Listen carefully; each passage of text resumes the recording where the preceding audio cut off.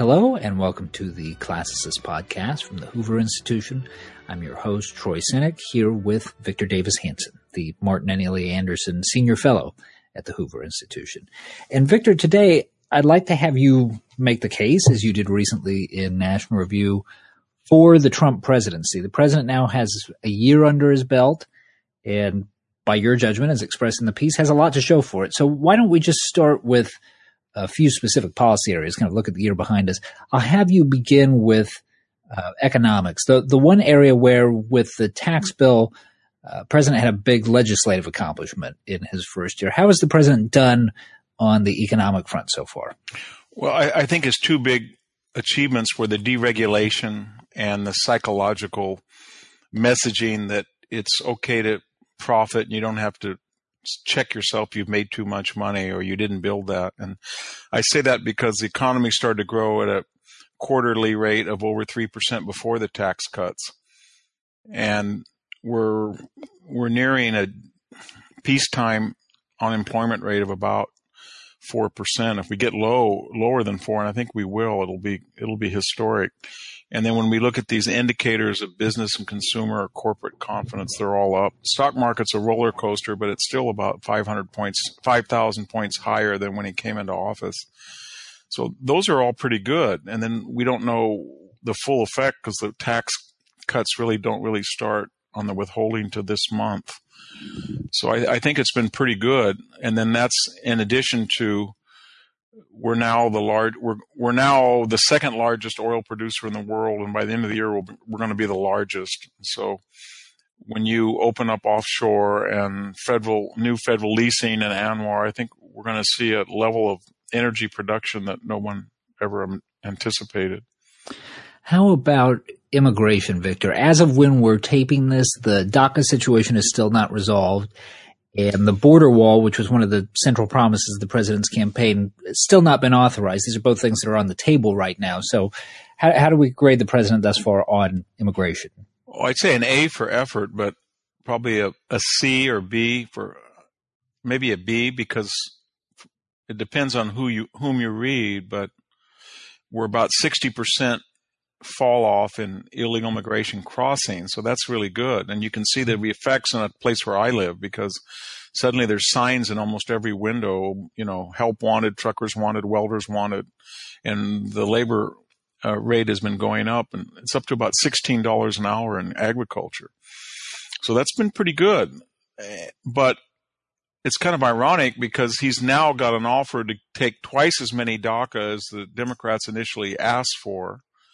And yet it's more psychological, their reluctance, because I don't think if you ask most people in the United States or even the Democratic Party, do you oppose chain migration or lottery, the visa lottery, or even the wall, they wouldn't have a problem to get DACA. But apparently the new wild card in the equation is that they cannot, under any circumstances going into a midterm, give him any momentum.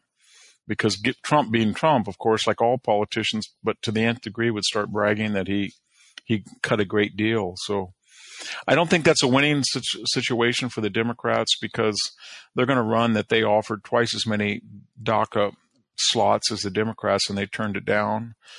And as far as the base goes, 10 years to become citizen, and if you start deporting people who are on public assistance and committed a criminal act, that's pretty good, because it'll allow the real DACA to be filtered out over that decade-long process.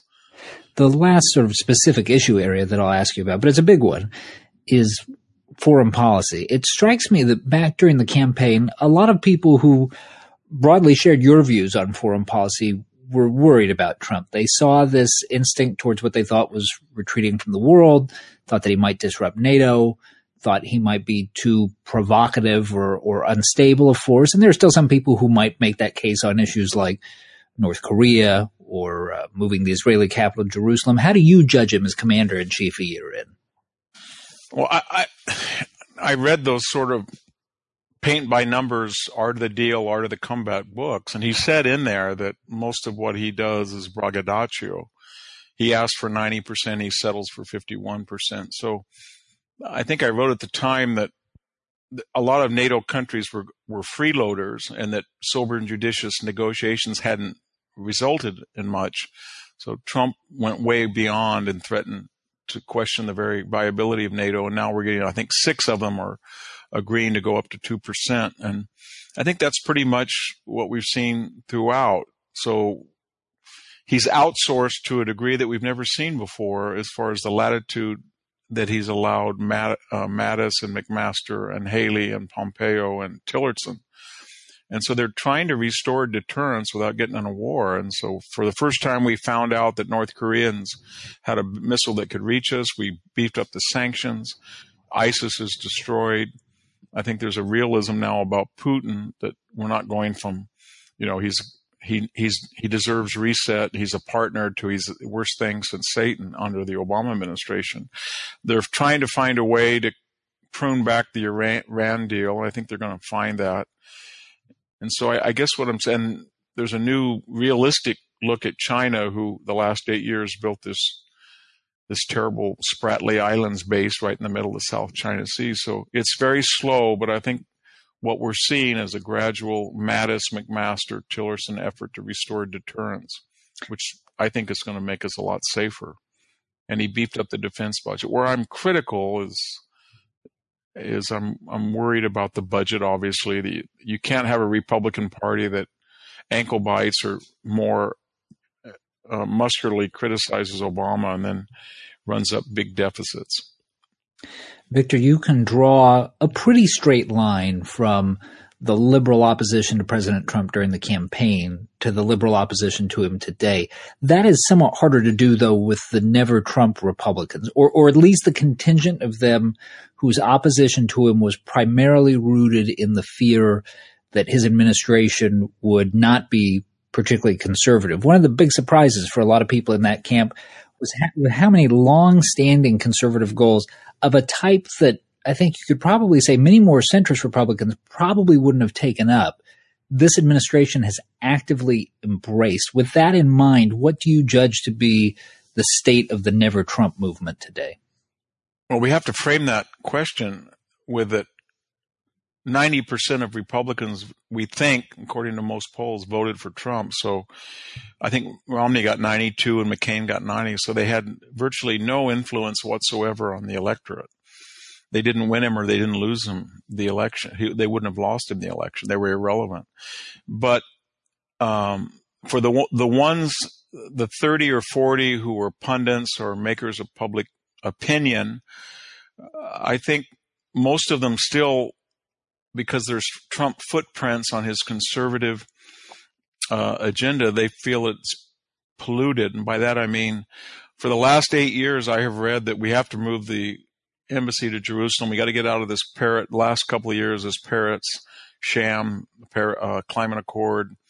We got to start drilling. We have to have charter schools. We've got to return immigration to a legal system. And all of a sudden, Trump did that, not to mention the economic things that we discussed. And suddenly they either don't like those issues now, or they're just, because Trump is the author of them or the promulgator of them, they don't claim apparency for them. And then the second thing is, they make an argument that's untenable. And the argument is, well, okay, I like his conservative agenda, and maybe it's even more conservative than what McCain or Romney or any of the two Bushes, would have done. But he's so uncouth and crude. We've never seen him. We never seen anybody like him in the White House, and that's not tenable, because Trump is a symbol of the high-tech internet, Twitter, let it hang out age in journalism. We're not going back and seeing LBJ's real life in the White House or JFK. If I said to you, well, Trump just had sex with an 18-year-old intern in the presidential bed, or we have 11 witnesses that said Trump unzipped his pants and exposed himself, or Trump just lied in a deposition to the special counsel about his sexual relationship in the bathroom off the Oval Office. I could keep doing this ad nauseum, and not just since 1960. I could go back to Warren Harding, or I could go back to Roosevelt using his daughter as a conduit to have an affair in the White House. So I don't understand how they think that he's just different in a way that we've never seen before, other than he doesn't have a political experience. But we've seen a lot cruder and more crass people than Trump. It's just that we didn't know about it because of the decorum and the so-called stature of the office prevented journalists from divulging that information. As we've seen more and more positive economic indicators, there's been a growing narrative that on the basis of the economy, the wind should be at the president's back going into the midterms, but that he's got these low approval numbers and that he's likely to self-sabotage this whole thing because of the distractions and the divisions that come from his personality, essentially, the tweeting, the rhetoric, etc. Curious how much you buy that, and also what you think the major variables will be in determining the outcomes of the midterms. Well, you're absolutely right that given this extraordinary economic news and the tax reform and reduction bill, and then what we're seeing overseas, you would think that Trump should be in the mid-50s approval rating when he's, I think the most optimistic is Rasmussen, has him 48 or 49. And so the traditional exegesis is if he would just shut up, or he would just stop tweeting and let his record speak for itself, and I think I pretty much wrote that in a recent National Review article, then we'll see his numbers. But I'm not sure that I was right about that the more that I watch him every day. And by that I mean, we've never had if the Obama girls were getting powder in the mail like Trump's daughter did today that may have been a toxic substance, or Obama was said to have moved Martin Luther King's bust out of the White House, or from day one there had been a special prosecutor going after Obama every day on his, let's say there was a cabal of somebody had alleged in opposition research, John McCain had alleged that Obama had been consorting with radicals in Chicago, Farrakhan, Bill Ayers, et cetera, and that they had ties with the Russians. They got a special investigator, and that dossier that he used was paid for by the McCain. So what I'm getting at is, if it was shoe was on the other foot, I don't know how these other people would react, because I think he's really been in a unique situation, Trump. We've never seen this level of vituperation. Nobody held a facsimile of Obama's head up and said, this is Obama, the way that Kathy Griffin did with Trump, he wasn't ritually stabbed every night in a Shakespearean play. So I'm not sure that you can ask Trump not to react that way. We've never seen a special counsel just been on leash since Scooter Libby and Patrick Fitzgerald. So I'm somewhat sympathetic that he's basically saying, I'm not going to play by the Marquess of Queensberry rules. Would I do what he's saying, and would I do? No, I wouldn't. But I think that a lot of us have been proven wrong, that he's human, and they're out to destroy him, and they're out to destroy his family, and he's reacting in a basic animal retaliation. And there's a lot of people in the country that not only like that, but like that and are not picked up in the polls. So if he's polling 48 or 49 approval, I have a sneaking suspicion it's more like 52 or 53. Because I hear all the time when I'm on an airplane or when I'm speaking, somebody will come up to me and say, I didn't vote for him, but I'm for him now. And when you add into that matrix or equation the Democratic Party, which is just identity politics 24/7, and it's an exclusionary, angry politics, I don't see that there's an alternative to him in the mind of more and more Americans, maybe 52 or 53%. Remember, he won with 46% of the population. And that's another thing that pundits are not reminding us, that a Trump voter is more important than I am in California, because he's in Pennsylvania or Michigan or Ohio, and my vote is irrelevant in California. To this point about how the president's responding, I'd like to get you to expand on a wonderful analogy from your National Review piece where you wrote, this is the quote, Trump apparently fights his war against the media in the fashion in which toxic chemotherapy battles cancer. Explain that.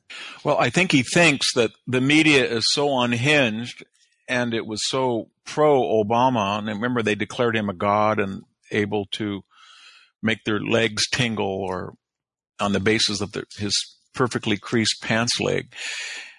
And I'm quoting directly now. And that Trump is so awful and, he's done all these terrible things that he just felt that the Marquess of Queensberry rules were no longer applicable. So just as chemotherapy is necessary to kill this cancer, he was going to fight back in such a way that the media would have a meltdown, and they would melt down as cancer does before chemotherapy kills the patient being us.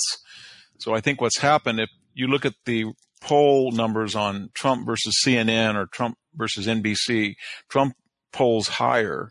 And he's absolutely destroyed most of the people who he's got in these existential fights with. And by that I mean, ask yourself, is the NFL better off ratings-wise and attendance-wise and income-wise and reputation-wise after they got into it with Trump? Is Kathy Griffin better off? Is Lindsey Graham better off? Is John McCain better off? I don't want to meet McCarb about his illness, but most of the individuals who went into, is Jeff Flake better off? Is Bob Corker better off? And I think Trump's view is that he's so hated that he's going to be sort of chemo or radiation, and he's going to solve the problem that no of the other approaches used, and then his opponents or his detractors are going to melt down before he does. Last thing that I'll ask you, finish the sentence for me. If the Democrats take over Congress after the midterms, then what? If the Democrats take over Congress, they've mortgaged themselves to the identity politics base, so they're going to introduce articles of impeachment in the House. And I don't know what the grounds will be. It'll probably be not on collusion. It will probably be not on obstruction. It'll probably be on some sexual harassment, Me Too type of charge. And then it will go to the Senate. And I guess by that term you meant they would lose the Senate, the Republicans. But if they do lose the Senate, it's going to be more like 48-52, and there's not going to be the votes in the Senate to convict him. So we're going to see a impeached president, and then another year or so of drawn out deliberations, and he's going to be acquitted because he won't quit. He'll be acquitted in the Senate, sort of like Bill Clinton. But he's sort of like Bill Clinton, and Bill Clinton, remember, had a successful second term even, and he left office with a 63% approval rating. So it's a way of obstructing or slowing down. It's the intensive version of the emoluments suits or the suing under the 25th Amendment or trying to subvert the Electoral College voters. It's just to the nth degree. So I think they will impeach him, and I think he will be easily acquitted. All right. Thanks, as always, for tuning in to the Classicist Podcast. If you haven't already, remember to pick up Victor's new book. It's called The Second World Wars, How the First Global Conflict Was Fought and Won. If you enjoy The Classicist, please rate the show on iTunes, and we'll be back with another episode soon. For Victor Davis Hanson, I'm Troy Senek. Thanks for listening. This podcast has been a production of the Hoover Institution. For more information about our work, please visit hoover.org.